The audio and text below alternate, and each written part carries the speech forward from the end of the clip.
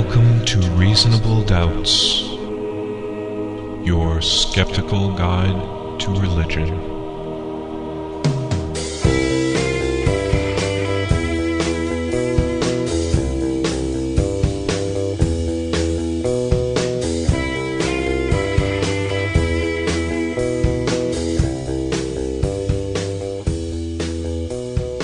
Welcome to Reasonable Doubts, the radio show and podcast for those who won't just take things on faith. Coming to you from Grand Rapids, Michigan, where we don't have a Chick-fil-A, but if we did, we still wouldn't go there.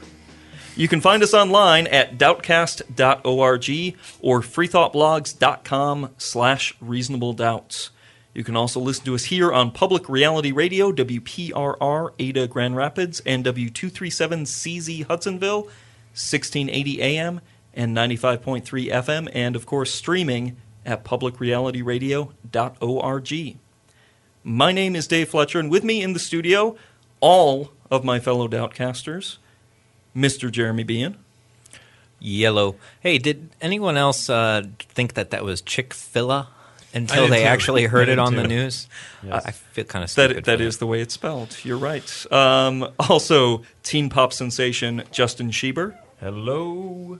Happy to know that Justin survived his motorcycle trip, even though I warned against doing... Almost died, but only once. So well, you should write a book called Zen and the Art of Motorcycle Travel. So, no. And blend philosophy with motorcycle breakdowns. And, of course, that is our own impish Dr. Professor Luke Galen. Hello.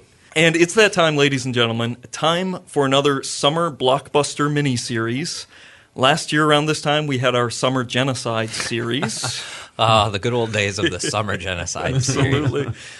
This year, we're closing out the summer with our Developmental Psych of Religion miniseries, which we're doing mostly to appease all of those Dr. Professor Luke Galen fans who have been clamoring. Both of them. Both of you guys, here it comes. Luke's mom, here it is. Actually, she's one of the people who isn't my fan. So. Oh, well, who can blame her? We'll get into part one. That explains a whole lot right there, too. And really gets you into said this is developmental psychology, right? So let's get into it. We'll get into that in just a moment, as well as some props and shit list, a fan-suggested polyatheism featuring what may be the most useful god in all of history. But first... the Swiss Army God. Yes. One of the major stories since we last spoke is the shooting at the movie theater in Aurora, Colorado.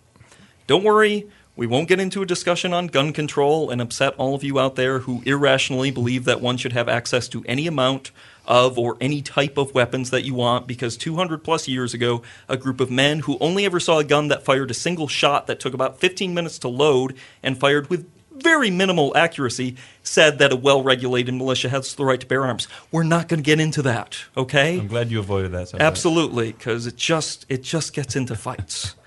Instead, I want to focus on one of the survivors of this tragedy who has sparked some controversy by claiming that she was not, as she sees it, saved by God. The audacity of this young woman. Her name is Carly Richards. And she survived. She took shrapnel, several bullet wounds in the events in Aurora, Colorado.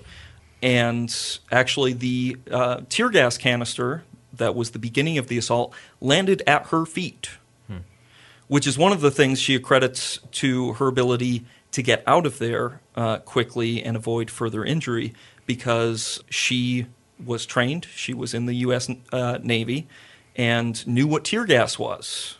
And as soon as the canister landed in front of her, she got up and started running out. So that's one of the things she accredits her survival to.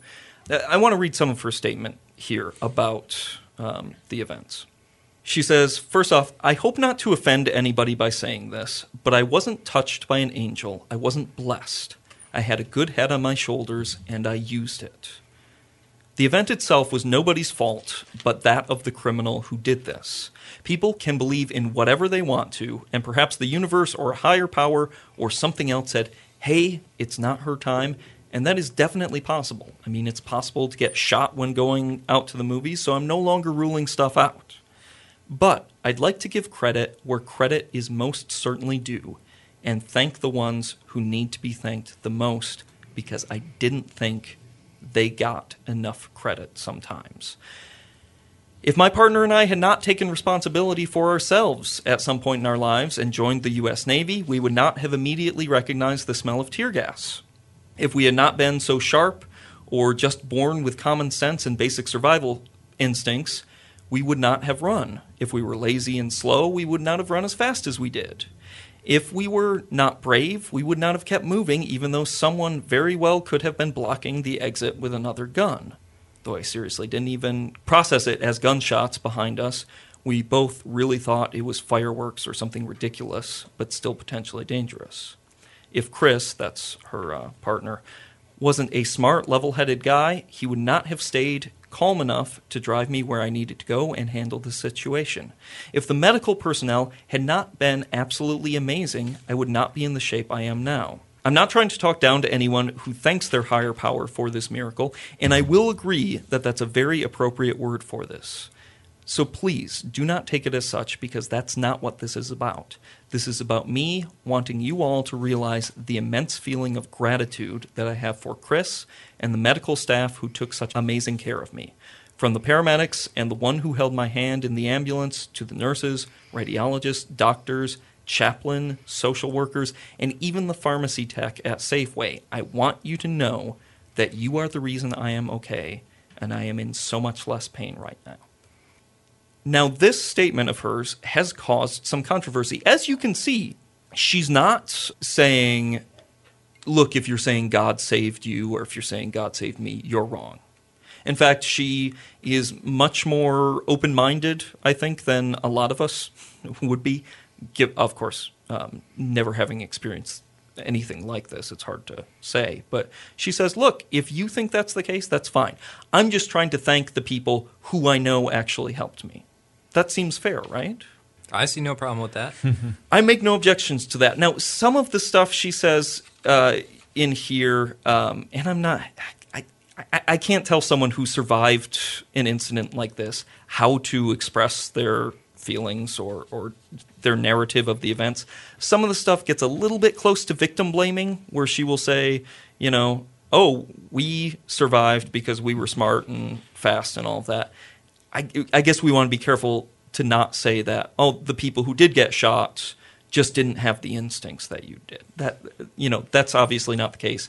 But when she posted this, I believe it was originally on her Facebook, people reacted adversely to it.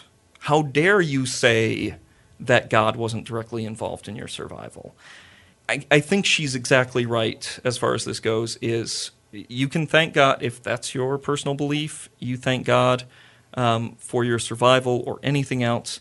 But we also have to acknowledge the people who actually did something, right? Well, it's not that, but when people say, oh, God saved this or that, they never take into account how that makes victims feel, particularly religious victims. Mm-hmm. Like, oh, so that's great. God saved your loved one, but not mine. Why would that be the case? I think that the religious people utterly ignore the effect of that sort of statement. Like, well, we prayed, and he survived, or, you know, God, an angel was sort of guiding us. So what does that imply for people who didn't make it? Right. Right. What are you supposed to think of that? Now, you know, as non-believers, we would be just like, that's, you know, it's awful, but bad things happen. There's no rhyme or reason to anything, and there's nobody to blame. Yeah, I think after a tragedy is an insensitive time to start, you know, having a war of worldviews. But, you know, what you're saying is definitely valid, Luke, and also, I just think it's nice to get a secular perspective in the media of this is how a non-theist would cope with a situation like this. You hear, you know, it's often at the end of pieces like these after a tragedy that they naturally talk to how people seek refuge in faith and other things. No atheists and foxholes and that sort of thing. And just to hear, like, okay, this is how an atheist deals with it. They express gratitude towards the staff that were involved and everything else. They try to make meaning of this too. It's just you know, and it seems like she was taking great pains there not to offend anyone. Exactly. I think she went well out of her way to not condescend. There are times to not- offend and times not to, and this would be a time not to. Well, Yeah. it's So because well it's done. part of the civil religion now that we sort of weave the religious stuff into the good religious parts into the speeches about after an event to make sense of it. Yeah, exactly. And so when anybody like that, who even in some innocuous way, says, well, we shouldn't, attribute these things to supernatural agents. It's almost like a violation of the civil religion that, we should say nice religious things and angels and puppies and things like that and don't rock the boat. And she's not even saying we shouldn't attribute this to a god or gods. She's saying we should remember to thank the people. Yeah, yeah. And I think that's absolutely important. And There was another news story that came out of this that was a slightly more secular perspective too. One of the girls who was not injured but stuck around to help several of the injured, and she was a college student, an undergrad, and when she was interviewed afterwards, she said her inspiration, what kind of gave her courage to stick around and to help, even though it was a dangerous situation, was meditating on Greek philosophers. She was talking about right at that time. She was in you her never classes. hear those news bites. Yeah, talking about on the show. Yeah, Or the Aristotle. sound They were studying Aristotle in particular, and she was thinking, what would a virtuous person do in this situation? That's awesome. And I mean, people. I'm sure there were plenty of people who were sticking around and helping because out of religious motivation too. What would Jesus do? Yeah. But nevertheless, it was. I guess as a philosophy teacher, I really enjoy hearing. Yeah, that's great. That stuff. It's not abstract discussions all the time. It can really have an impact when it counts in people's lives.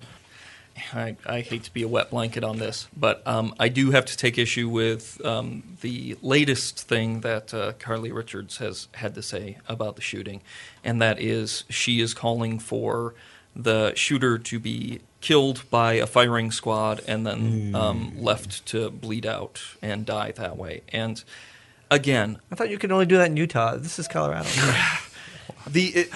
We made a joke out of that. the level of emotions involved, especially for a person who was there and had this happen to them, I get that. But killing someone for killing people is never the right answer, especially shooting someone. I get the impulse to want that, but Maybe we it's need 'cause to I'm be better than our impulses. I might be a bleeding heart liberal psychologist, but my guess is I'm going to go out on a limb here. Mental health issues might play a role when we get to the trial phase. Yeah. Just there's a prediction. Prove me wrong, people.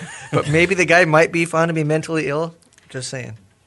Well, just because we cannot get enough psychology stuff, let's can? walk into the first part of our latest epic mini-series on psychology.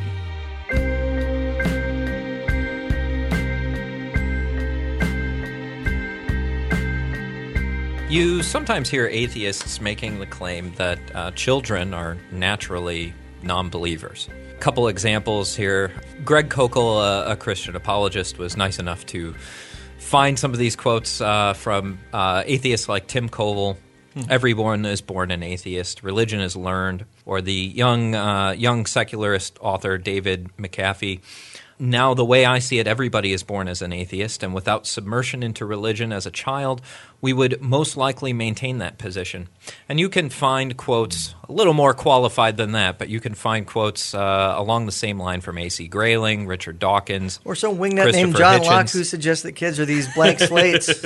John Locke. Well, we're so past that. Isn't that Rousseau? Locke was the blank slate. Yeah, okay. Tabula rasa. And actually, this is very interesting to me because this is something that I kind of take for granted, this idea that children are born atheists and they have to learn religion. So One of the authors we're going to be talking about today, one of the psychologists, Justin L. Barrett, who I believe you said it was a Calvin He was grad. a Calvin graduate, So- local ties Yeah, here. local ties. And some of his to this researchers gentleman. if you look at their names, they're quite Dutch. They're from the Calvin tradition. Quite tough. They end in Zma and start with Van. He calls this the indoctrination hypothesis, the idea that religion would just die out were it not for parents rigorously training their children in religious superstition. But Barrett and a handful of other developmental psychologists are really making a pretty strong case that the opposite may be true, that our natural tendencies might incline us to religious belief.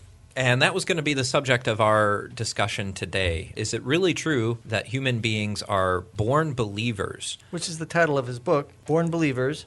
The Science of Children's Religious Belief. And we'll also be discussing Jesse Baring's book, The Belief Instinct, which overlaps a lot with that. Yeah, Justin Barrett is a Christian and Jesse Baring is an atheist. So yeah, we have two authors writing books about the same data but coming from very different perspectives on it. I mean, we've talked about some of this stuff before, but with Evolutionary Psyche of Religion, with like Pascal Boyer's book, Religion Explained, there's a whole cluster of evolutionary psychologists that deal with this, but you're right, Barrett does stand out because I can just picture the conferences that they'd be like, oh, we all agree on this and this and this and this. Oh, and God exists. What?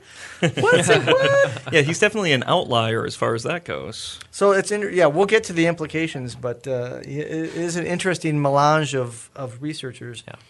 In his book, Justin Barrett says, given the way that minds naturally develop, this search leads to beliefs in a purposeful and designed world, an intelligent designer behind that design, an assumption that the intelligent designer is super powerful, super knowing, super perceiving, and immortal. That's from the introduction of his book. So Barrett is laying out right that we have a pretty strong tendency to form God beliefs. Now he's in portions of the book he's more careful to explain exactly what he means by that, and it's not that we're preloaded with theism. We're not born monotheists. We're not born with a very robust God concept or anything else like that. The idea is more that because of the way that our brains are built, we have certain tendencies. Right. And so we're more susceptible to certain kinds of beliefs. Yes. We're than others. inclined towards believing in something. So our naturally inclined tendencies make us primed and ready to receive the cultural concept of God. Think of them as templates that provide the basis for things, and then the templates the details are filled in later on by the culture. Right. For example, primarily things like theory of mind, the ability for people to get that other people are not just machines but have independent thoughts and feelings and aspects. So we've talked about that as being one sort of pillar on which religious beliefs are built on, because you obviously need to be able to project out into the ether. Okay, so there's something that wants me to do this, or there's this being that has intention. So there's theory of mind, and there's also agency detection. So anything as basic as there's a movement, something must have caused that movement to that things are when like animism, when the wind blows, there's a spirit, there's an intention behind it. That things are not just again machines, but there's agents there. So Barrett talks about hyperactive agency detection as being another aspect of that. So the difference between those would be that while hyperactive agency detection detects the agent, the theory of mind would apply actual content to that agent's. That's one way to say that mind. You would say twig snaps. What's that? It could be a tiger, and then that tiger might want to eat me. That you fill in with that Exactly. And then there's other aspects of things like intentionality and purposefulness. That is a teleological thinking that that people seem to be wired towards, that things happen for a reason and they're goal directed, and that these agents have intentions and purposes, and then moral components. So let's give some examples of like what leads these researchers to believe that kids develop this stuff naturally at an early age. One of the features that I noticed a lot on the experiments dealing with agent detection, so maybe that's a good place to start. That's where Barrett starts, is that agency detection seems to be related to movement, or rather our kind of naive physics of the world. In the very beginning, we have a sense of how things move, how they're supposed to move, and children, even at a very young age, even as early as 6 months, seem to be able to know that inanimate objects or artifacts are not agents. They are not capable of moving themselves. Objects need to have a force impacted upon them to move, whereas agents can move of their own volition. And closely tied into that, developmentally, is some sort of recognition that agents act to attain goals.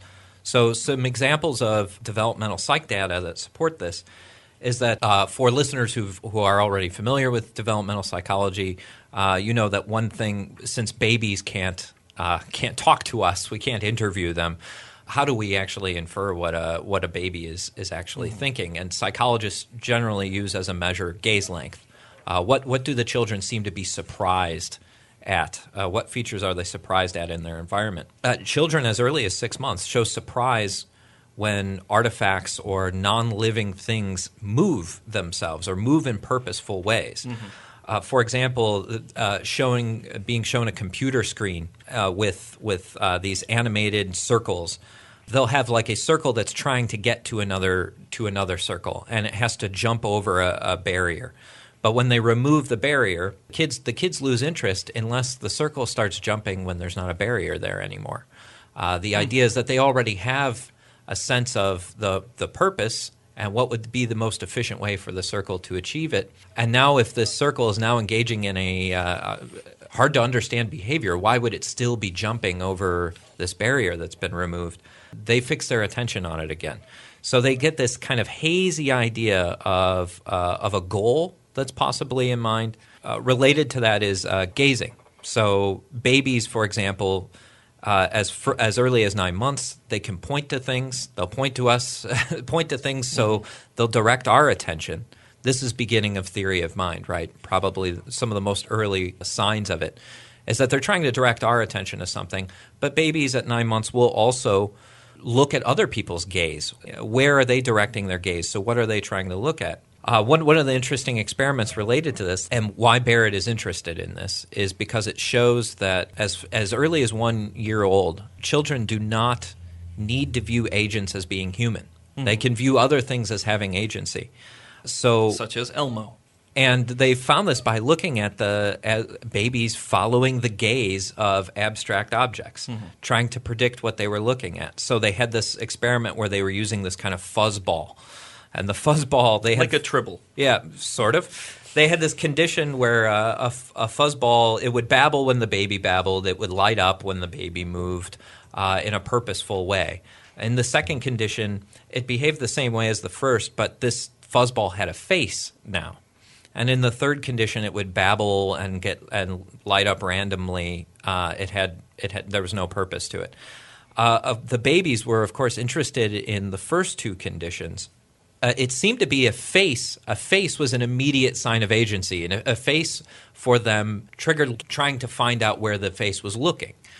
But also, it didn't have to be a face. It could be this more abstract interaction. If it was engaging with the baby purposefully in any sort of way, they tended to identify it as a potential agent. The one that I thought was most impressive, though, was that the naive physics of creating disorder versus order. That when they saw like a ball bearing knock over things, that's boring, and they wouldn't look at that. But if the things seemed to reassemble themselves as a result of the ball bearing into an orderly thing, that got their attention. Yeah. Except when they put a face on the ball bearing, the kids seem to assume that random objects can't make order out of disorder, but one with a face could. They seem to, in other words, they habituated to the fact that one with a face. Oh yeah, he seemed to get these random blocks and put them back together, and he has a face, so that's pretty normal. But an object, just a random object, that would be unusual. Yeah. So they seem to get the fact that other agents can create order out of disorder, but not just random objects. So that's another component of Barrett's case here. Agency detection is very connected to design in the natural world, some sense of order. Agents make order. Non-agents don't create order. Order doesn't come out of randomness.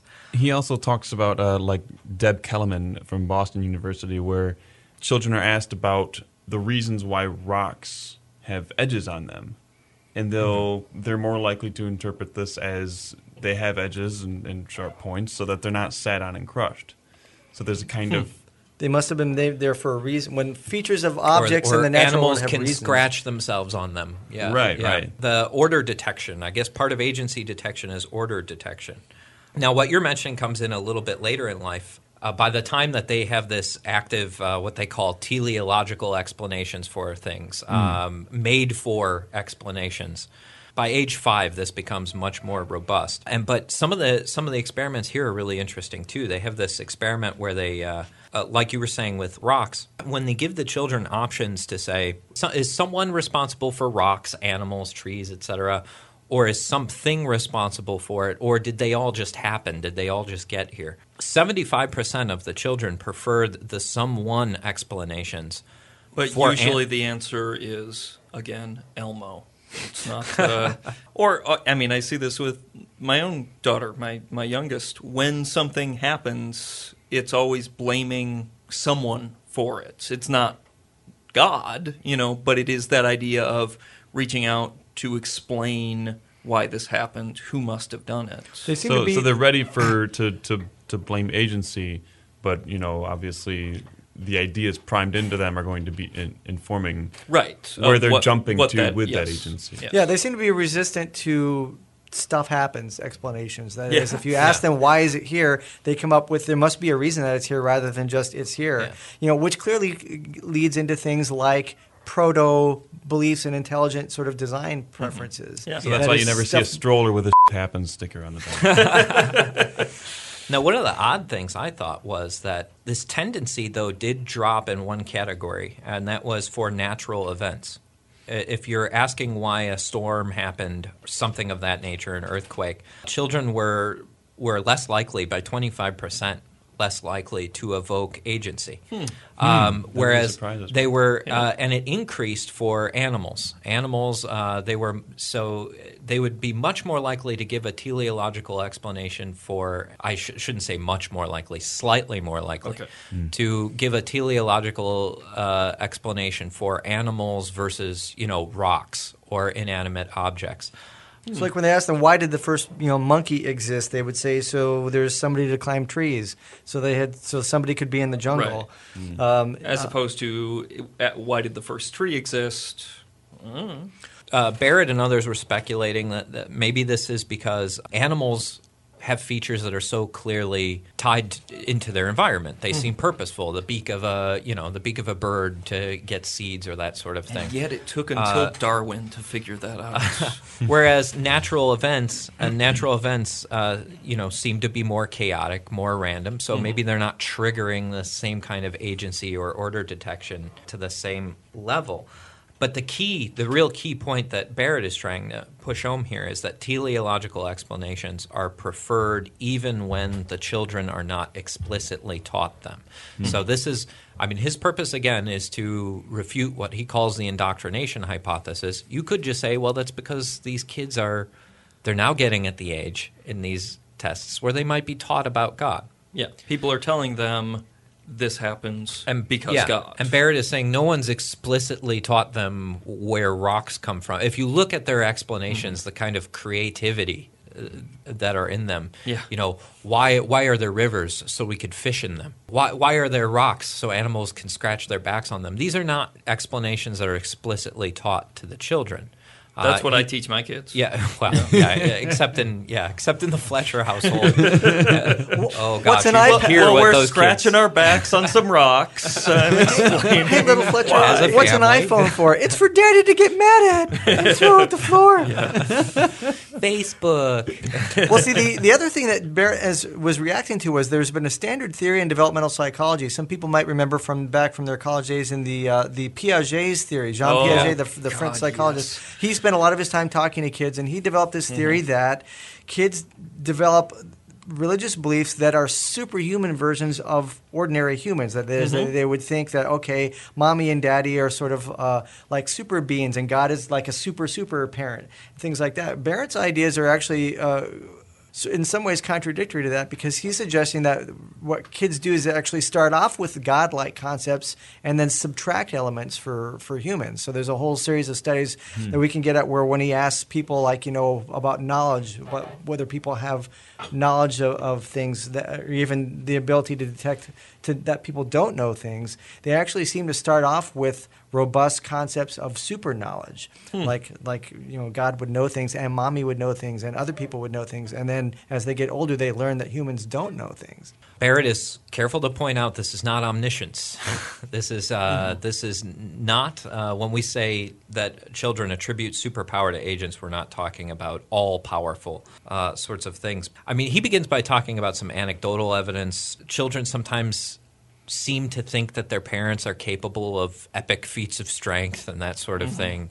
he mentions thinking that his own grandfather could have picked up the refrigerator when he was a kid to help him get a toy. But what I thought was more interesting was the experimental data. I found this really interesting. You're saying the experimental data is more interesting than the anecdotes? Oh, Jeremy. Yeah, I know. How dare you use science? That's why I have such a hard time relating to people. But I think what's way more interesting is this chart. Look at the bars.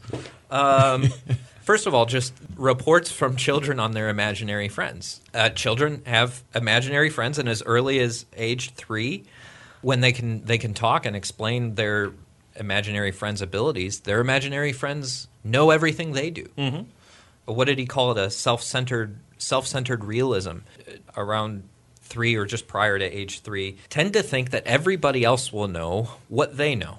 Mm-hmm. So like you mentioned, when you talk to kids on the phone, they'll often say, and here's my this, and here's my dog, as if you could see that, right. But you can't see that, so it seems kind of cute, like, oh, he doesn't know that I can't, that I'm not privileged for some information. So if you think about it, imaginary friends are kind of like a theory of mind gone wild, because they're essentially extrapolating out there all these desires and wants and properties to their friend. And more than that, they don't seem to get the notion at that age of false belief formation. Mm-hmm. That other people could be operating under bad ideas. And so they have very ingenious tests to try to tease out when does their theory of mind become more refined. One was an experiment that Barrett recommended you try with your own children. So Fletch, you might enjoy this one. I love experimenting on the children, especially anything that may leave them confused. Yeah, or possibly tear up or be disappointed. Like this one. Anything that denies them a cookie. And that's exactly what it is. They bring out a cracker box, and they go, ooh, what do you think is in the cracker box? And the kid's like, oh, crackers. And, oh, yeah. And then they open it up, and what do the kids find? They find rocks. And, after the age of 3, children will violently attack their parents for playing such a stuff.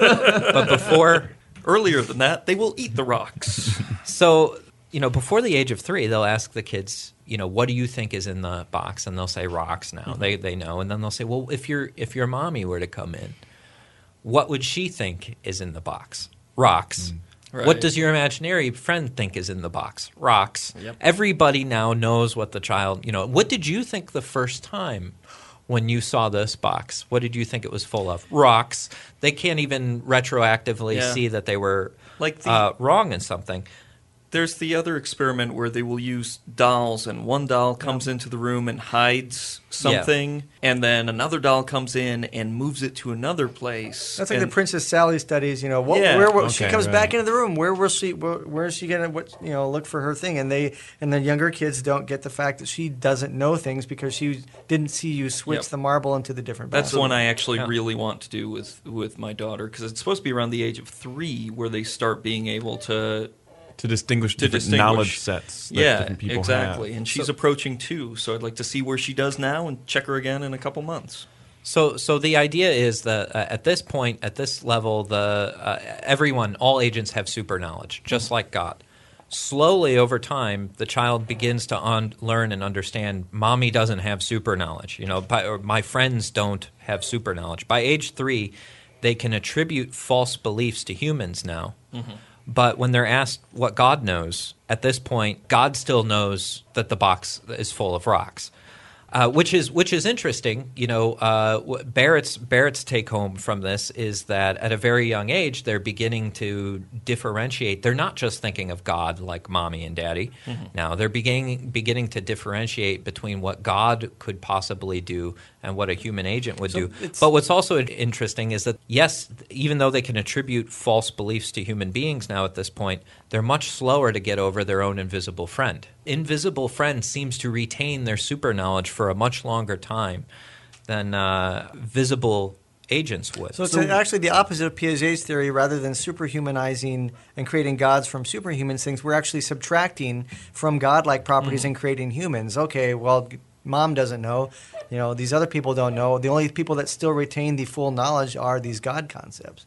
I guess this study was a bit of an outlier. It didn't fit all of Barrett's conclusions, but he mentioned it was they did this experiment with the Maya children, That was a cool one. Yeah. Because they have the rationale for that is that they have more than one omniscient, omnipotent God. They have gods that have different properties, some of which are, are more approximate to our God, but other ones are sort of like gods that are forest gods, and maybe they're a little dense. Maybe they don't know everything, and they have specific skill sets. Like they might help you do this, but they don't know everything like these other gods. Or forest gods should only know what happens in the forest, whereas they might not know what happens on the plains or in the village and stuff like that. Well, one of the experiments they started off with was it's kind of like the rocks and cracker box experiment, but in this case, which I think they should have I didn't hear them doing this with the Western children, but they just give them a box and they don't tell them what's in it. I guess they did a similar experiment where they wrapped a present, but they give the Mayan kids a box, and if the contents of the box are unknown, and they ask the children, does God know what's in it? God doesn't know what's in the box either. Or this was a little contra-Barrett too, that there is clearly a time when learning comes in and overrides this natural tendency to see agency. They'll give children like a black box, and then they'll illuminate it and say that there's a cube inside, or show them that there's a cube inside, and they'll turn it off, and they'll say, would mommy know what was in this box? Would God know what was in this box? But they'll also say, if they told them beforehand that cats can see in the dark, kids would be able to take their learning now, their fact that they know about cats, and correctly be able to say, the cat would be able to perceive this, even though mommy could not. Basically, then the other when they have a range of deities, that some of which should have full access, smart deities, and then one of them I think is, I don't know how to pronounce this, but it's called Chi-Chi. That's kind of a slow-witted god that maybe like just forest knowledge or something like that. They can, at early ages, they start to be able to distinguish between who has knowledge and who doesn't have knowledge. Chi-Chi wouldn't know this because he's kind of a dummy. Right. So that younger kids might attribute super knowledge to everything. Like we just mentioned, they think that everybody knows everything. But as the kids get older, they seem to start peeling away gradually and say, okay, this God knows everything, but this one doesn't, and mommy certainly doesn't, and blah, blah, blah.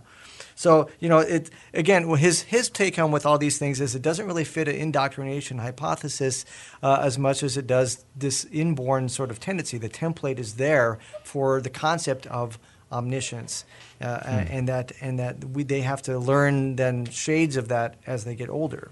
This would also be true with the whole aspect of immortality, not just agents, not just minds or purposes, but children seem to begin with the assumption that gods, humans, and actually some animals too, are just immortal.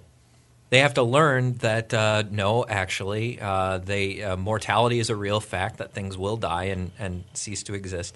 They just don't learn that for God. So immortal in the sense that their bodies will never die? That they will all exist. Now, what you mentioned with bodies is this is the intuitive dualism. Yeah, learning mortality is actually way more easier for children when it comes to biological functions than it would be for mental functions. See, this takes my award for the most sadistic experiment that I love. This is the Jesse Bering study.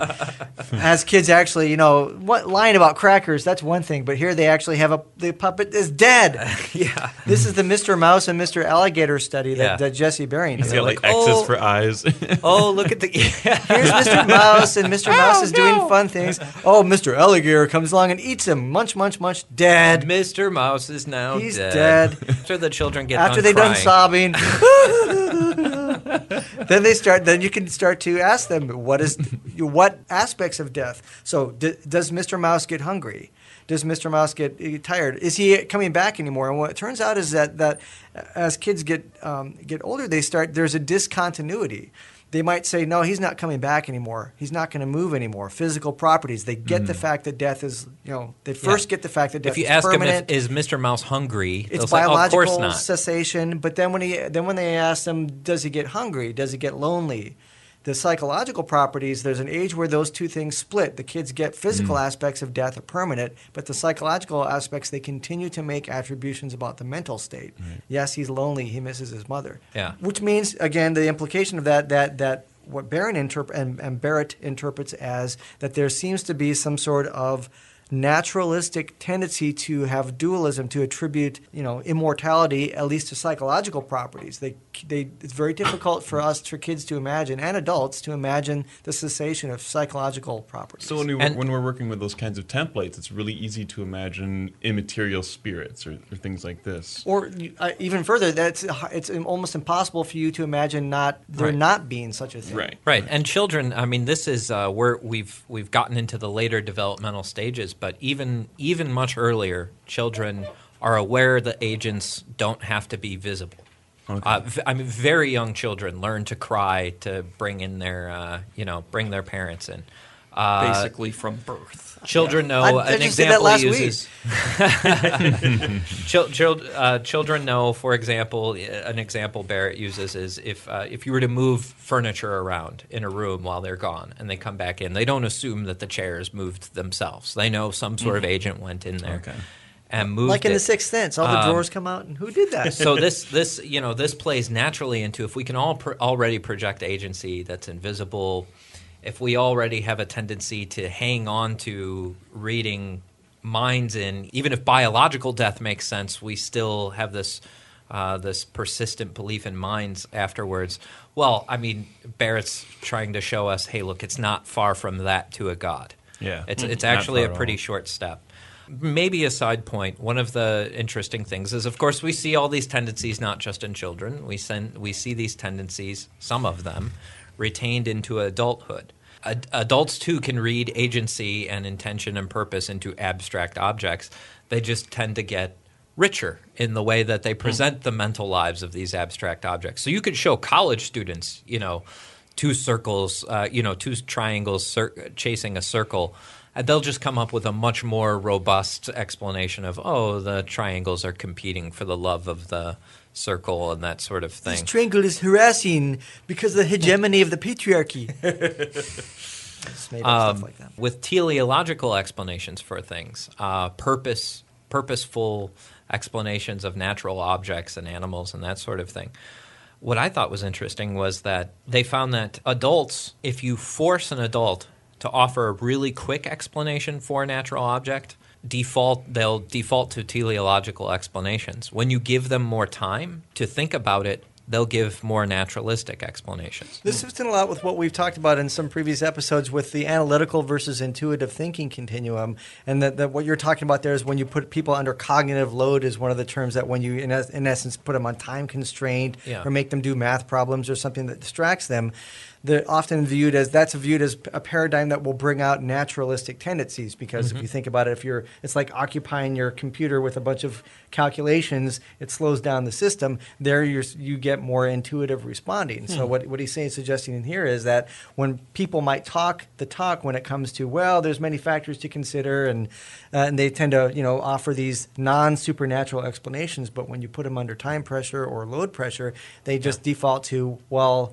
a naturalistic tendency. In other words, it's in us too, even us atheists, and it will probably even come out when we get lazy. We talked about this before in the political sense that of attributing blame for things like when the Hurricane Katrina disaster hit. That there's a tendency for conservatives to say, well, the people should have done something. They brought it on themselves. They should have got out of the city. Liberals are like, well, you can't. There's complex things. And when they stress the liberals out with cognitive load, they became more conservative in their maybe it was their fault. Or made them afraid. That was similar so thing. Fear does that too. So this is a similar thing in that it suggests that in some ways there are modes of thinking that are in all of us, and even the most sophisticated atheist, liberal, hippie type that's educated when under stress or fear or load, when you are when you don't have time to deal with things, you become more this sort of intuitive, shoot from the hip type of thinking. Well, the universe wanted it that way. It's karma. Not surprising, education is the major factor that will make that shift into more naturalistic explanations.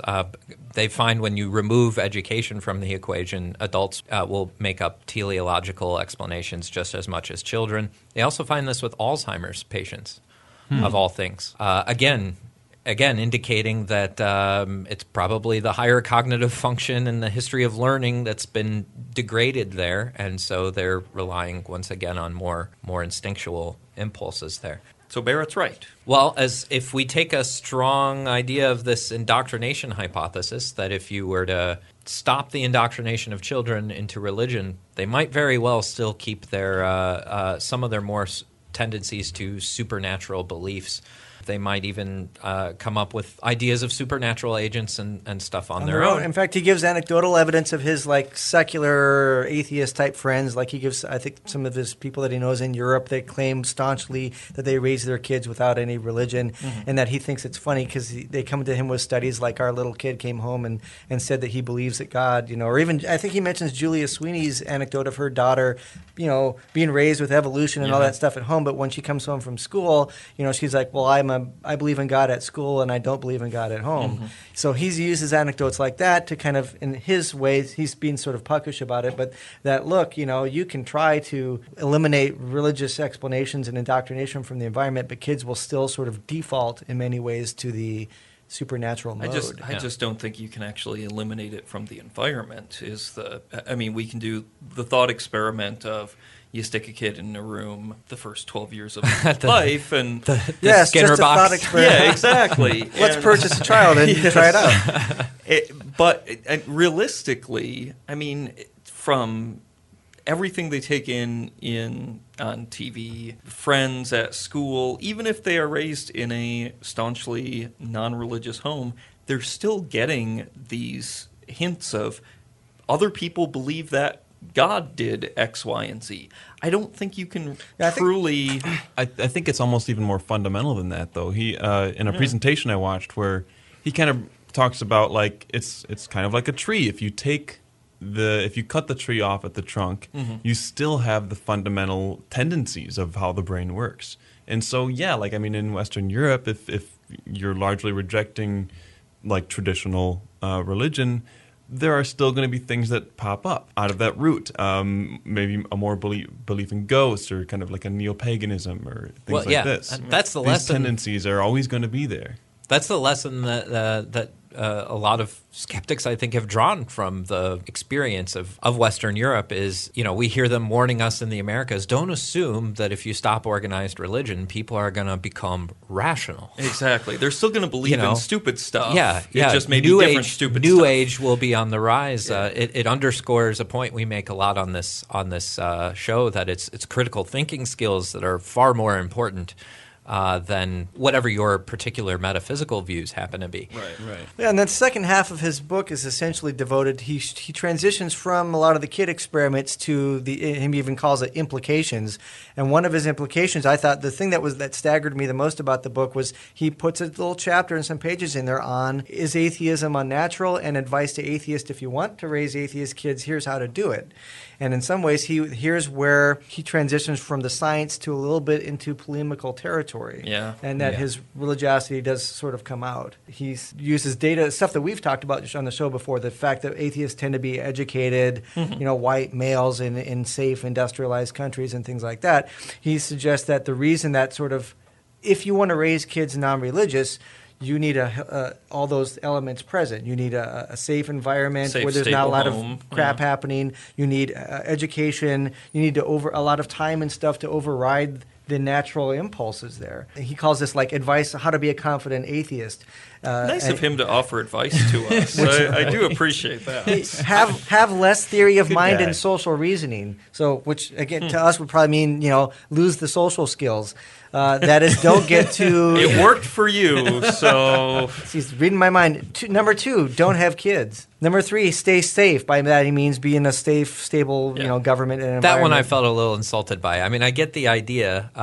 This was one of my more favorite parts of Schirmer's book, Why We Believe, showing how superstitious reasoning and post hoc reasoning and everything goes way up in the more dangerous of territory you are and the more uncertain of territory. Is this the kind little of bit like- of a atheist and foxholes? Exactly. argument? Yeah. Well, and we've talked before. But also I about hate that studies kind like of that. instead of It does seem- instead of putting it as yes in fearful and chaotic situations, Yeah. we fall back on overactive. Imaginations? Yeah. We really try to find any kind of causal connections that we can, and we'll grasp at them. He turns it into a kind of like, stay safe, be pampered little Western educated. See, whereas because- I took it as if you were religious, would you really want your beliefs to be predicated on a dangerous environment? I mean, Yeah. No? Right. But let me do his the other ones hard here. knock life people appreciate God. You atheists in your His other cozy one here was little- number 4: credit and blame humans rather than God. That is, that you have to be an atheist. You have to get used to saying it's the person's responsibility rather than God or spirits or anything trying to do that. And this that goes- was news to me as a determinist. Yeah, but this goes right back to what we were talking about with the Aurora shooting survivor. Oh, okay. Yeah. I mean, don't credit this invisible agency. Credit the people who you're actually seeing do this. When your kids ask, I mean, that's one of the reasons we don't do Santa at our house. Is you're giving credit to an imaginary being instead of saying, well, we got you your Christmas presents. This Right, is well- from Grandma. This is from... That does help because it doesn't calls foster those- that idea. Dave Dave writes his name on all the presents. He calls these From pseudo me. agents fate, chance, random stuff. The universe happens. He calls these pseudo agents, and he says that atheists have a preference for that. And then his last one there, and number 7 was indoctrinate young people against religion. If you want to have that, that is, you need an active force to prevent that, to swim against the stream of naturalistic thinking. Now, those 3 that I just mentioned at the end there, here's where I get cranky. Those are demonstrably false. That is, let's take belief in pseudo agents like fate. If he means by that like fate, karma, and things like that, we have studies that show that atheists are less likely than religious people to believe in luck, Right. fate, chance. He adds among the pseudo agents, chance has been probability theory. That is, well, if you have a long enough universe, evolution is bound to happen, or life is. He calls that a pseudo agent. I don't call that a pseudo I agent. call that an anti-agent. That's Right. If he means by chance, like coincidence, that's woo-woo type New Age stuff. But if he means by chance that things happen with probability, Bayesian curves, and things like that, that's not a pseudo agent. That's just the universe out of physical properties. And It's here's- about as far from an agent as, As you can get. Yeah. Yeah, and okay, so his other thing here that I want to take issue with too was that he mentions there that the zealousness with which an atheist would have to unindoctrinate a kid from religion. That is, if religion is natural, to get kids Yes. not to be natural, he suggests that atheists proselytize. We I wanna- really have to work at it in order to have children who are atheists. Yeah, in fact, I wanted to get this is from, later in the book when he talks about teaching kids against God. So he suggested, he concedes that parents can teach kids what they want. He says, I'm tempted to defend atheist parents passing on their atheist beliefs in the same way, but must mention one wrinkle. Scientific evidence demonstrates the personal value in committed religious practice. Research does indicate that commitment to religious belief system and participation in a religious community is associated with many positive outcomes. So he gets into the stuff that I've always gone on about in the show before about religion is positive, being an actively religious church member. So I'm not going to beat my response to that to death, other than just saying it's not. And I've Listen talked to about- any other episode of the show. Yeah. So but he seems to be suggesting The that Skeptic why it's Toolbox okay for. toolkit. Here's the subtext though that sort of rubbed me the wrong way. His subtext is it's wrong to indoctrinate kids, except when you think that good things can come of it. Yeah. And it's good to be religious, and so why can't we do that? He says, and this is a quote: "Just the presence of benefits doesn't count as justification for believing in God." So he's suggesting that, by implication, then I guess that it is, even though you can't say that it's just because, in other words, you feel good that God exists. He seems to suggest why. My question is, why does it justify teaching kids about God just to say that there's benefits? There might not be benefits to that. And the final thing, though, is that he suggests that there's a zealousness about atheists to convert kids. Oh, we're all militant. This is on his page. If people want to look it up in the book, page 231. Certainly parents who withdraw love or even threaten physical punishment from children who disagree with their worldview can constitute a form of abuse and represents a moral failing on their part. Nevertheless, I see no reason to suppose that religious parents wishing for their children to be religious are any more prone to perpetrate such injustice than atheist parents wishing for their children to be atheists. What about all the statistics that show that that's the case? I'm going to call BS on that one. Yeah. Okay, there's ample evidence that religious people are much more into having their kids be religious clones than there are atheist parents. In fact, I even some of my studies that I've been doing ask questions like, how important is it for your kids to share your beliefs? In other words, I've done studies here where we compare church people and secular people and ask them the specific question. This is the exact wording. How important is it to you to have your children have the same opinions in regards to religion or non-religion as you? And what I found was that, again, you probably not too surprised in the room, is that there was a clear difference that was significant where religious people said it was much more important to them to have their kids have the same religious beliefs than atheists or secular people for their kids. In fact, it was even here. The listeners can't see this, but I'm going to show you a graph in the studio. See that high spike at one side? What I'm showing them is these are people who say that they strongly believe in God and how important it is for their kids to have the same opinion. It's That's a pretty them. big spike for everybody. There's the atheist down here. Wow. Let's take our word for it. So It's an impressive I spike. actually, Luke, I accurately predicted last night at a cookout that you would do that today. that I would do what? That at some point you would try to show us a chart on an audio podcast. It's almost like it was fated to be. I got your vibes through the ether that I would do that. The naturalistic explanation for that is I that should have put a dollar value to that. I'm going to take that as a compliment that you know that when somebody makes a statement that could be demonstrably proven false, I'm going to. Luke's going to have a chart. He's going to show the data even if no one can see it, folks.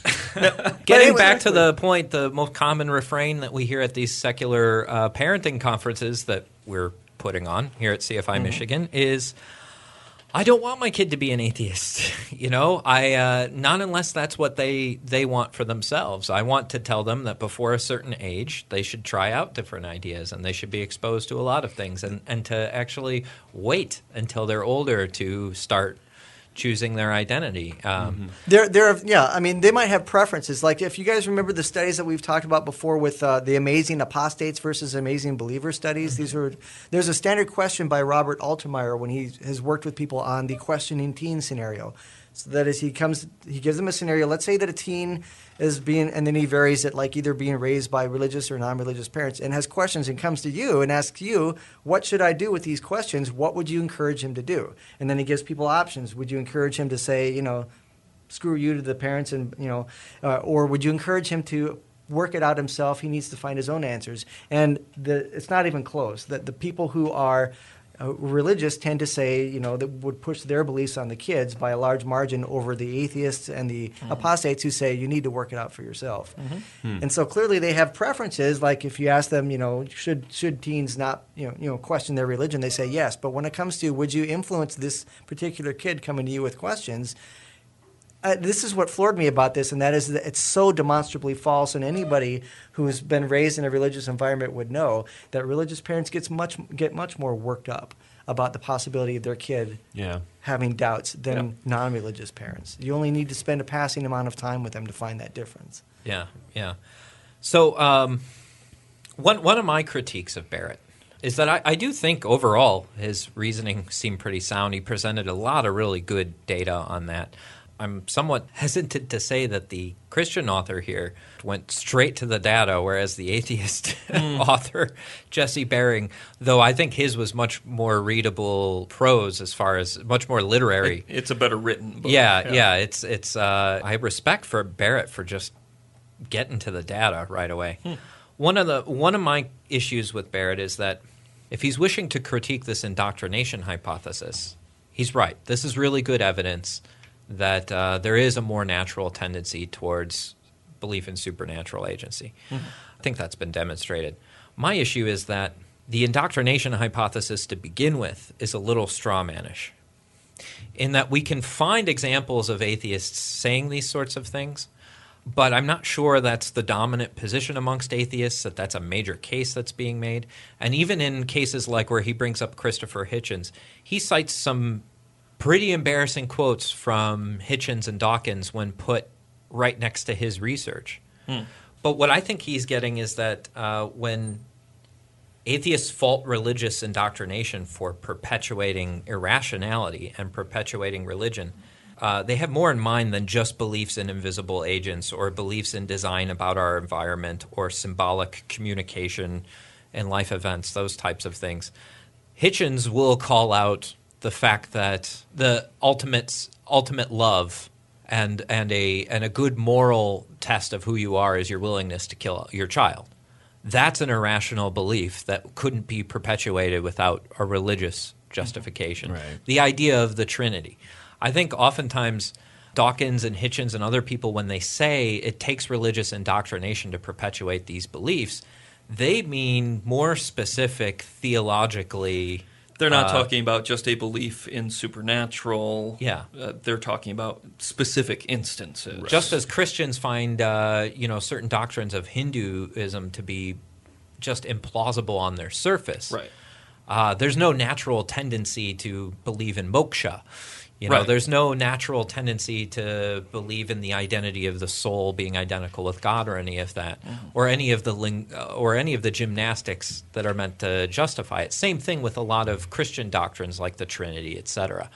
Or it's a bit of a bait and switch to say, well, look, there's this natural tendency to believe in the supernatural in general, or a kind of general religion, and then switch to critiques of the entire worldview. I would say it is necessary to indoctrinate children to make certain theological beliefs for sure, palatable to them. Because otherwise you're left with a vague deity of some sort, a deism. Exactly. I would go further though and say that there is some harm in at least one naturalistic aspect of religion, that when it comes to that things happen for a reason. I think that has a lot of negative things that leads to things like witchcraft, victim blaming, and he tends to gloss it over and say, what's the harm? And there's actually kids on this trajectory of natural beliefs that should be encouraged. I think that it's good that people can learn to override stuff happens for a reason. Stuff happens for a reason has a lot more negative aspects to it than positive aspects. And so, he probably wouldn't defend that, but I think that should be pointed out that if that's one prototype or template of religion is to think that teleologically and that things happen for a reason, that actions must have had a cause, that has a lot of direct negative aspects in almost all religions and superstitious systems, and that is, lightning struck my hut. It must be because he was fornicating, or kill a virgin. Let's throw somebody in the volcano. That has that sort of naturalistic thinking and it's can lead to incredibly problems. Pervasive in modern society. We're not talking about just lightning struck my hut, volcano got angry. We're talking about real-world implications for this. No, we can see this in even political debates, that Absolutely. educated people assume that if you're in a bad situation that you somehow deserved it. It's just world belief thinking. Jesse Baring was far better in his book outlining the negative consequences of these natural tendencies as well. I thought that was a clear strength of his book. So, interesting research. One wonders what the apologists are going to make of this, right? What implication are we going to draw from this? Because my immediate reaction was, I was thinking, for example, of my debate with Cliff Connectley, where Cliff brought up a pretty standard argument, evoking our sense of the divine, the sensus divinitatis, where Connectley said, look, there's this universal impulse in all societies, in all cultures, for people to believe in something like a god, for people to believe in the supernatural. How on atheism do we explain this sort of thing? And he was making a kind of appeal to ignorance, that the only reason we could have a sense of God would be if God put it there. Yes. Yeah. This was evidence that God was really there and trying to put his calling card on our hearts. Well, I mean, I think clearly this evidence speaks against that argument. Occam's razor nicely slices God off of all of this, because we can see, no, God, theistic belief is not actually designed. That's not the conclusion of this book, that people are naturally theists. It's just that it's a good fit with our intuitive thought processes, and all of those can be explained through purely naturalistic reasons. And I would even go further than that. I don't think it's just a case of one hypothesis that this is a byproduct of other cognitive capacities. It's not only the simpler hypothesis than God. It actually it fits all of the data much better, in that a lot of this data could not be accounted for by just saying God put this into us. Right. Why the types of cognitive errors? Why would he that go follow to from one this? level and say we're going to create these creatures that will have a natural sense of me, but not finish it off by saying which God? I mean, does it seem Right. perverse? This is a fairly crude, unphilosophical. But why? What sense would it make to populate a bunch of your creation with enough natural intuition to really think that you're up there and want to defend that, but then not give them enough specifics to it's almost perverse. And Yeah, then damn that- them if they don't. And that your come to the right imaginary conclusion. friend has the same powers of God. Right. That your mommy and daddy will be So immortal. Barrett talks about in the book, the Hindus and Christians and Jews, they all have this natural sense of God. And I'm thinking when I'm reading that, what sense does it make to say that that's natural? God put that God-shaped hole in your brain, but not finish the job enough so that they're going to go kill each other to figuring out which intuition is the correct one. Yeah. He also does make the point of kind of warning us, and I think that this is important, that this in and of itself, I don't think, disproves that there's a God. That would be a kind of genetic fallacy, but Right. but a kind of abductive approach to these things, a kind of what best explains, what is this data more comfortable in a naturalistic kind of worldview or in a theistic kind of worldview? Well, I think it's even different than that. Were you saying Barrett was taking an abductive approach? I guess he does. Well, he was saying that that's an approach that a naturalist Yeah. could take, is to argue that abductively this makes more sense given our worldview. Yeah. Because it's not in and of itself a disproof of God. Yeah, which is exactly what I'm saying. Yeah, Okay. and I wouldn't say this is disproof of God either. It's just it makes more sense. It's an inference to the best explanation. It's also not proof Yeah. of God either. It has the simplest amount of background assumptions. It matches all the data, and it takes care of. It explains it almost entirely. There's no need to. I would say too, like evolution in general, I would say it's evidence against a certain type of God. It's evidence for if there is a God that is causes true. this, it's a tinkerer God. Yeah, As Woody Allen Good point. said, if there is a God, I don't think we can say he's evil. The best we can say is probably he's an underachiever. Barrett is very careful about what implications he'll draw for this as for his own theism. He's careful to qualify that this doesn't prove God. Appreciate that. But what's interesting is the strategy that what he does take away from this. This comes from page 173 of Born Believers. I favor the approach, and Grand Rapids residents will probably recognize this immediately. I favor the approach that regards our minds as basically trustworthy to deliver true beliefs that are naturally arising childish beliefs should be regarded as true until we have good reason to suspect them as being problematic. It is not clear to me that we can do otherwise and still function as normal, sane human beings. So much of our core knowledge and guiding values arise during childhood and shape our lives, we should trust these childish beliefs as innocent until proven guilty. So his maneuver is far more subtle here. It's not that this proves God. It's that this establishes a burden of proof on the atheist, in that theistic beliefs and impulses should just be trusted. Yeah. In the same way we trust that there's other minds out there. It's natural. In the same way that we trust that there's logical order underneath things. These are things that until somebody comes along and proves that God can't exist, we have more than enough warrant to believe it. People who are burdened with an overabundance of theological and apologetic knowledge are going to recognize that for what it is right away. This is an epistemological view. It is shared by Plantinga. It's common to Reformed epistemology. It's going to be all over Calvin College, where this gentleman cut his teeth.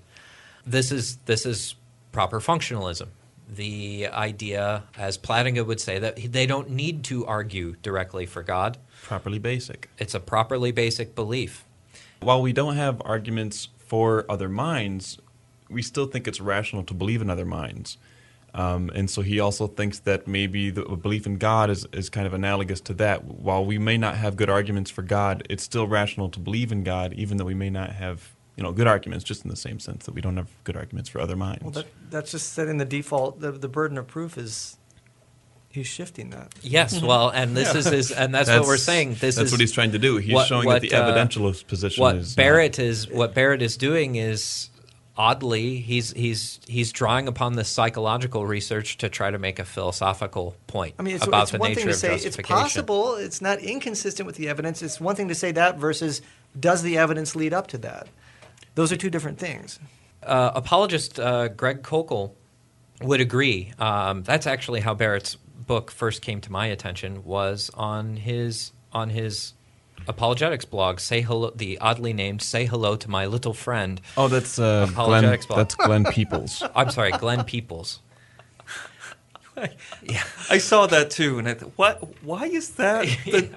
Is it a gangster blog? Is it a Al Pacino thing? I actually kind of like Glenn Peoples a little bit, and his explanation on his blog for why he put it there was basically just because he likes it. All right. He said I could add some explosions if it would make people more happy. It would. And he did. Yeah, his profile picture has like flames, heavy metal flames behind him and stuff. No, he is an apologist with a sense of humor, and I respect him for that. He seized upon this right away, this research, to say that what has been demonstrated from this, he says, is this sensus divinitatis, the sense of the divine, is now scientifically proven. He mentions John Calvin's description of the sensus divinitatis is that there exists in the human mind, and indeed by natural instinct, some sense of a deity we hold to be beyond dispute. Since God himself, to prevent any man from pretending ignorance, he has endued all men with some idea of his Godhead. That kind of sounds sexy. Endued all men with some idea of his Godhead, the memory of which he's constantly renews and occasionally enlarges, that all to a man, being aware that there is a God. Now I can't help but to see the homosexual reading here.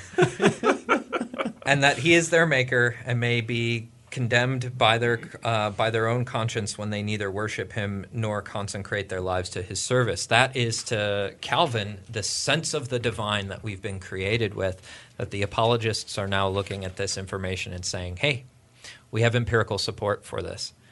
So on our next episode, taking this in a slightly more philosophical direction, we're going to look at what exactly is this proposed sensus divinitatis? How does it relate to this psychological research? And what does it mean for our epistemology, basically? What does it mean for these issues of burden of proof? Is theistic belief warranted? Or can the atheist claim that the burden of proof is on the theist? So look for that one next time. All right, let's move on to some props and shit list. On our props list this time, Gore Vidal for A Life Well Lived. Gore Vidal passed away. He was an author, playwright, occasional actor, thinker, writer, and he was actually the first person that I can find reference to use the term born-again atheist, which is a term that I actually have on a T-shirt, and I didn't know it was his. A lot of people are not really aware of what Gore Vidal did. I think a lot of people, including me. Yeah, right. And me. Well, he was one of the screenwriters for the movie Ben-Hur, where he was the guy responsible for including the homosexual subtext. Which totally, when I saw it as a child, went over my head. Yeah, but it's there. Why did those guys hate each other so much? Exactly. Why are they wrestling? They were good friends. What happened? But he was an activist for gay rights. He was an outspoken atheist for many years. And he goes back to the era of talk shows when people like Johnny Carson would have people like Gore Vidal on to just talk about stuff. Public intellectuals. Yeah. It's actually cool to have that. to have Oh, discussions about things. I saw YouTube of him on William F. Buckley. Yeah. and Yeah, His there you famous go. one. Vidal just flat out says, "Would you just shut up for a bit?" He called him a crypto-fascist, and then Buckley said that he was a queer. Which he was. But and he was buddies with Christopher Hitchens. He really was a great thinker in our movement and a strong personality. I just wanted to read a couple of quotes of his for people who are not familiar with Gore Vidal, just to give you a little bit of context here. Speaking of a topic that we took on recently, the issue of the separation of church and state and tax exemptions for churches. This is in an article entitled "The New Theocrats" from The Nation, which he wrote in 1997, so going a ways back.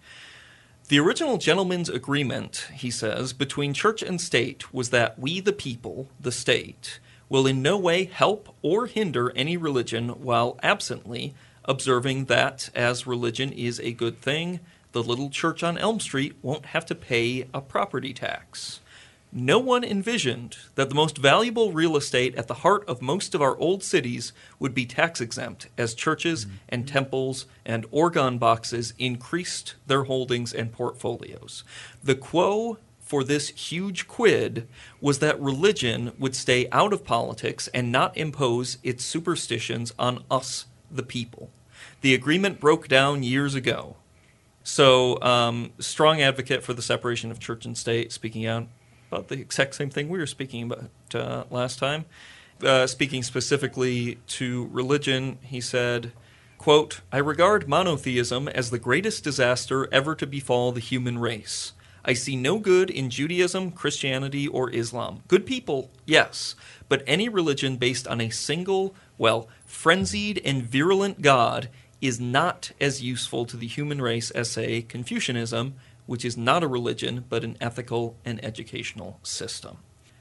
Strong personality, certainly not a guy to back down from a fight, and he will be missed. So, Unlike the next atheist who's on our shit list, Jesse Bering, who backed down on a fight that's very important to me, and that's the fight saying that we atheists are just as moral as you Christians, that we do have a foundation for our morality. We do, in fact... we can be good people. We Yes. can be trusted. Yes. So, which is all the more surprising. I mean, Jesse Bering is, we talked about his work earlier, but he's just talked about him. He's the he's- author of The Belief Instinct. very open about his atheism, very open about being gay. But then he has a column in Salon that's in the headline is "Don't Trust the Godless." Yep. Subtitle, "Even as an atheist, I have more confidence in religious people." And now science is backing me up. Yeah. So he goes through the some of the standard tropes that I've talked about, at least on the show before, that the when the like priming studies that we've talked about, where you prime people with God-related words and they tend to play more fair and with people, or he's mentioned the things that the Sunday church effect, where when people on Sundays they tend to give more to charity and they use less pornography on Sunday. Mm-hmm. There's that. Yeah, because we all know pornography is evil. That's right. It's harmful. So essentially, he endorses why he thinks that he trusts godly people more than godless is that the supernatural monitoring hypothesis that he cites research suggesting that that when you activate the concept of God in people, religious and non-religious alike, it turns out that they think they're being monitored by Sky Daddy and that they play more moral, and therefore he puts in little kind of witticisms there that that's the reason that he choose a Catholic taxi driver over somebody else because To he expect thinks, them to be more ethical and give him a fair. Yep. A fair. So clearly, as we've talked about in the show before, he's partially correct in that when you prime people with religious words, they do tend to play more moral, more fairly in these controlled studies. But what he left out was in the studies that he cited is that the conditions that prime people with secular civic words, police, justice, court, that you have the same effect. Yep. So, one, it's not unique to religious concepts. Two, if the effect is the same on religious and non-religious people alike, it's not a personality effect. It's an effect of just the context, the stereotype, and that you would, it's so to say that he would trust the religious person is a misreading of the study. So And that's not exactly hard data to get a hold of, is it? I mean, Well, it's even especially in for some of someone the in his studies he field. he cites. cites right? that study. The Right. one he cites is the one that that contains the qualification.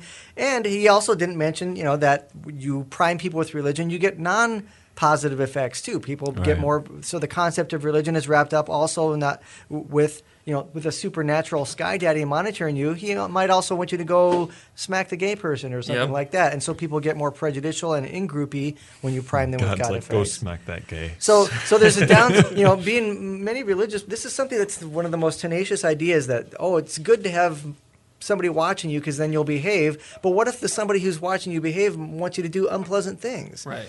So, Is I this, don't know. So if is you, this like a political strategy or something to sell more books? Look, I'm coming out as an atheist, but I want I prefer religious. the people. religious believers to know that I'm. I read his columns and usually he's really clear, but then this one, just the IQ level seems to drop. Get this one. This is right at the end of his column. We know from controlled studies with mock juries that if a person swears on, or better yet, kisses the Bible before testifying, the jury's perception of that person's believability is enhanced. After all, who in their right mind would lie before God? Well, as these findings suggest, atheists are more likely to do so. Now, where do you get from the fact Yeah, that that's a religious big people stretch. think that it's good for somebody to swear in the Bible that makes them more honest, that in fact makes That it the makes them atheist more honest. What is that? Right. So if Well, you and go ever, to our Reason Behind Bars episode, and we Right. can talk about all the religious crimes and how much more vindictive it makes the judge. And Religious people the- in mock juries also believe that when the defendant, who's already committed the crime, has had a conversion since then, they give him lower sentences. All that taps into is the religious person's prejudice. Yeah. So major selection of evidence here, and for why? So an atheist can show his theist I cred. don't know. I I'm can't stumped. even predict a motivation. if for you that. ever want to scam Jesse Bering, tuck a Bible under your arm first, because he'll see it and he will believe that you are a Nigerian prince. Wait, That's the way to. I shouldn't respond to that email? I I got to go check my bank account. Did he say he was a Jesus-loving Nigerian prince? Because then it must be honest. That's a scam now? But here is a good old-fashioned stranger than fiction.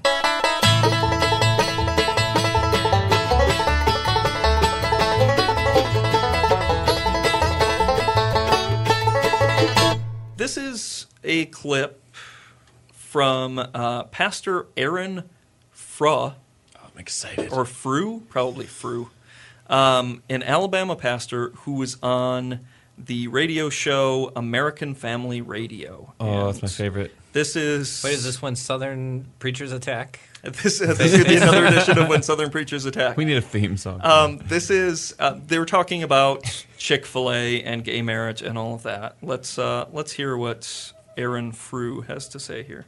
The one society in history that first offered marriage certificates to same-sex couples, you'd think would be Sodom and Gomorrah or Rome or Greece.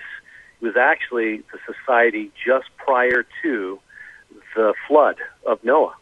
And in the Mishnah, which is the rabbinical interpretation of the Torah in Jewish theology, they say that that's why God brought the flood, because civilization was destroying itself, because there would be no more procreation. There would no longer be husbands and wives having children and furthering society. And so I challenge anyone to look up any society in human history, and you've got to go, past like 5 or 10 years, but find any society in human history that ever tried that experiment and live to tell about it. They've all been destroyed because, as Dan Cathy said, we're shaking our fist into the face of God. And so when it comes to civilization, society, God knew that the earth was going to, the people in the earth were going to destroy themselves through, same-sex marriage. And so that's why he brought the flood. So God knew that everyone was going to destroy themselves, so he drowned everybody. He drowned everybody. That's the rational response. See, Sounds they're going like to go a- extinct. I better wipe them up before they go extinct. Why didn't he just make them hump each other? Right. Like, It sounds what's like the- it sounds like Copin's response to the genocides to the sacrifice of children Yeah. that the Canaanites were doing. Kill them all. It was so wrong. It was so wrong. Did you know they sacrificed children? That's why God justified the murder of children. Yeah, my favorite is, though, that not only was it homosexuality that was to blame, but they were issuing marriage certificates. The Mishnah apparently Marriage records. certificates? Yeah. Yes. You find all of these gay marriage cuneiform tablets out there, so clearly... And I want to know what the hell happened to all the straight people. Did they stop having sex when they realized that gay people can get married? Isn't now? that what you're going to do? I mean, gay marriage becomes now that you legal. I think mean, of look it. at Iowa. Not a he need single to- straight person has been married. Did he need to flood them? Couldn't he have waited a generation? Wouldn't that have taken Right. care of the problem? Yeah. There's just a whole lot wrong with that. yeah. And it's just a lot of crap that I'd like to see go away. Speaking of which, it's time for some polyatheism.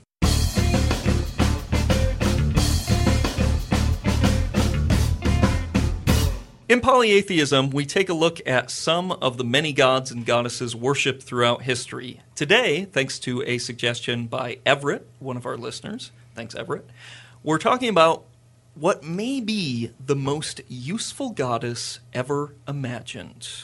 Cloacina, the Roman goddess of the sewer. Now, I give the Romans a lot of crap, pun intended, of course, for lacking originality in their mythology.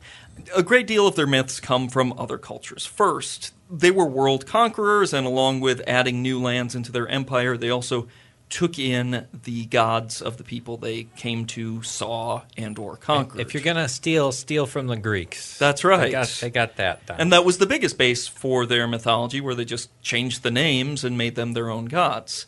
But they also embraced many other deities wholeheartedly, including Egypt's Isis, the Celts' Epona, and eventually even a dude from a weird Jewish break-off cult who ended up being really popular in Rome after some early tension, of course. And while Cloacina was originally an Etruscan goddess, she took to her adopted land as much as they took to her, and she represents an aspect of the Roman Empire that made them so very successful. You see, in ancient Rome, going back to the late 500s BCE, they had a leg up on other cultures because they had this crazy notion that sanitation helped improve one's quality of life. Now, I'm not saying that Rome wasn't filthy by our standards. I certainly wouldn't want to manufacture a computer chip or cook meth in even the cleanest streets of ancient Rome. But by comparison, they were doing pretty well. What have the Romans ever done for us? The Public sanitation. Remember what it was like before that? Oh, shut up. In large part, this was due to their sewer system and its main hub, the Cloaca Maxima, which was presided over by the goddess Cloacina. It was such a recognized place of importance that they even stuck images of the Cloaca Maxima on some of their coins around the time of Julius Caesar. Can you imagine having a picture of an open sewer on a coin? I mean, the closest we've ever come is when they did that 50 states coin and put Kentucky on a quarter. Makes me feel kind of sick just thinking about it. Oh, gosh. No offense to our listeners in Kentucky, but you know you live in a sewer. That is a cesspool of humanity. Well, Anyway. Kentucky's really nice, man. Oh, it's Have you been there beautiful. lately? Have you met the people there?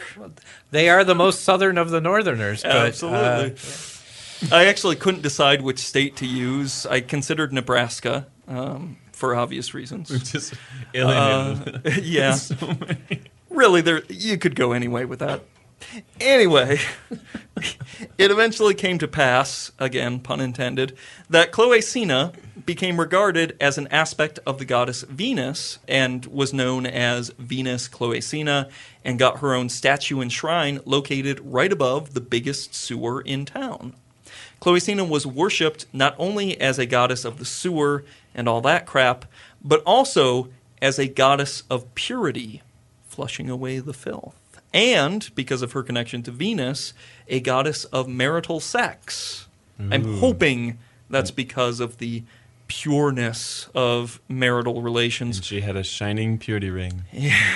Otherwise, perhaps there was some really disturbing German porn-style stuff going on in your average Roman marriage. But I'm just going to go on the safe side and assume it's because of the connection to purity that she got that aspect. Now, Cloacina is a useful goddess not only because she and her cloaca maxima, which translates to giant butthole, if I'm translating that correctly.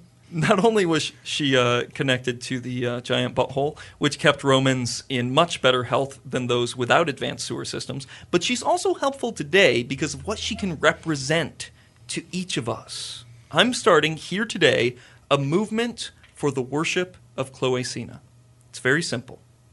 Next time you hear a pastor claiming that gay marriage caused a worldwide flood, killed the dinosaurs, or makes baby Jesus cry, call Cloacina on them.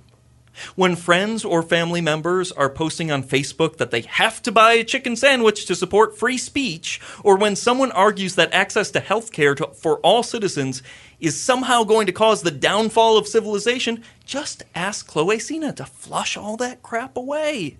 When bloggers write endless harangues critiquing your podcast while completely missing any of the points you actually made on said podcast, say a little prayer to Cloacina. Session's getting a little more cathartic than I think any of us Absolutely. were wanting. When you are forced to explain determinism versus free will for the 90th fucking time because people are being intentionally obtuse, just turn all that shit over to Cloacina. Wipe up and walk away. Now you're just manipulating me.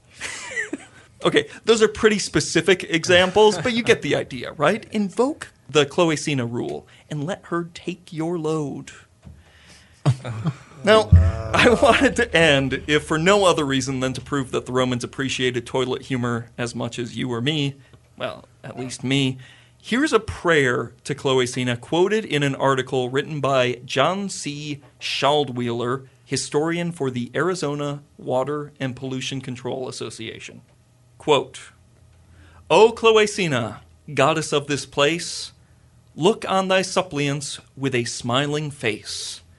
Soft yet cohesive let thy offerings flow, not rashly swift, nor insolently slow. Wow. I have no idea if that's a legitimate prayer from ancient Rome or not, but goddammit, it's funny. So there you have it, Cloacina, goddess of filth, sewers, purity, marital relations, and patron of potty humor, and just one more goddess worth giving a crap about.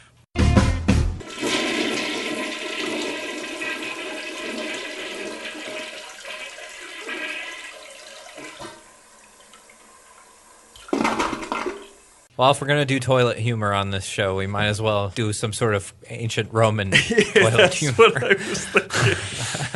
We had such a... Way to keep it classy. Roman. It was a listener suggestion. Look, this one came to me. I had to run with it. I had the runs with it. All right. Let's end the episode. Let's end it here. We will be back soon with the second part of our Number latest- 2. Number 2. Sorry. Oh, thank you for picking that up when I dropped the ball. I appreciate that, Justin. In the meantime, you can write to us at doubtcast@gmail.com. Check out our website, doubtcast.org, or freethoughtblogs/reasonable doubts. And we will be back soon with more Reasonable Doubts, your skeptical guide to religion.